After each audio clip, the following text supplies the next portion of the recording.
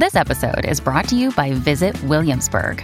In Williamsburg, Virginia, there's never too much of a good thing. Whether you're a foodie, a golfer, a history buff, a shopaholic, an outdoor enthusiast, or a thrill seeker, you'll find what you came for here and more. So ask yourself, what is it you want? Discover Williamsburg and plan your trip at visitwilliamsburg.com. You're listening to a flash briefing from MLive with your host, Jessica Shepard.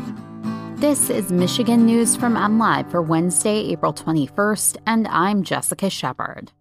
Governor Gretchen Whitmer reacts to the guilty verdict in the George Floyd murder case. The border with Canada will remain closed through May 21st, and piping plovers return to Michigan's Sleeping Bear Dunes.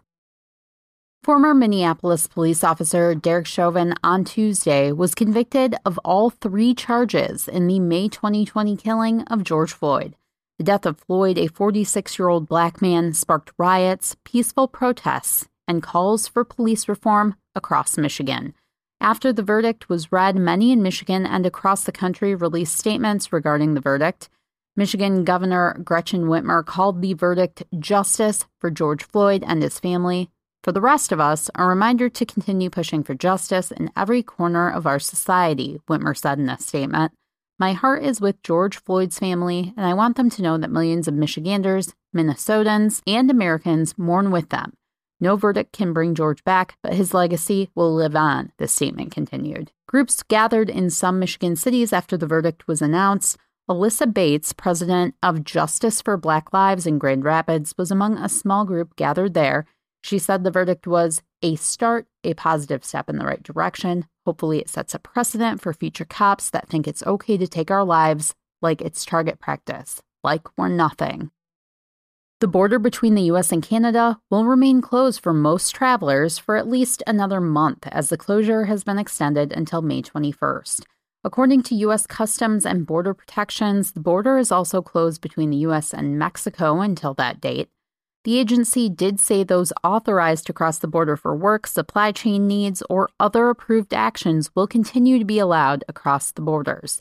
We are maintaining cross-border activities with Canada and Mexico that support health security, trade, commerce, supply security, and other essential activities while taking critical steps to protect our citizens and to curb the spread of the virus, the U.S. Customs and Border Patrol wrote in a press release. The border between the U.S. and Canada has been closed since Canadian Prime Minister Justin Trudeau issued a proclamation closing Canada's borders on March 16, 2020.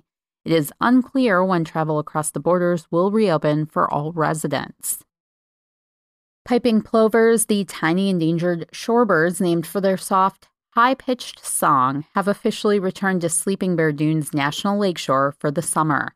Over the weekend, observers reported sighting the first 2021 plover at the park, near Sleeping Bear Point. That bird turned out to be a particularly speedy 6-year-old male that holds the distinction of being the first plover back at Sleeping Bear every spring for several years running.